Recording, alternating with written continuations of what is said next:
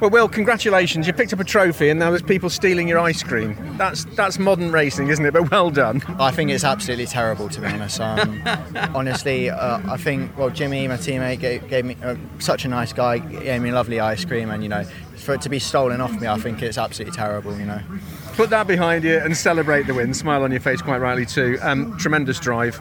Talk me through that race. Yeah, I didn't get the best of starts, but it was still pretty okay. Didn't stall it, so that was not too bad. And then from then on, just sort of battled Gabriel into the first complex, and just managed to tyre from then race on. And I think middle I started pushing a bit to extend the gap, and did a pretty good job at that. Did you get a sense that it was opening up for you, that race, as it went on? Because one thing we have to be conscious of around here is tyre wear as you go into a long race.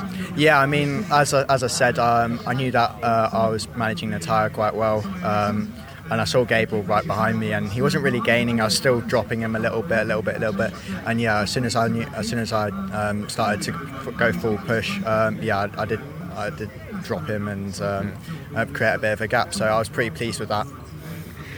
It's a good way to round off a good weekend's work and to move on to Alton Park, which is a very different circuit. You're looking forward to that? Yeah, I mean, testing. I've done a couple of test days around Alton. I'm not too sure where I am compared to the likes of the Carlins and the Vortex, but feeling strong, feeling good. I just can't wait. Great weekend's work. Well done. Thank you very much.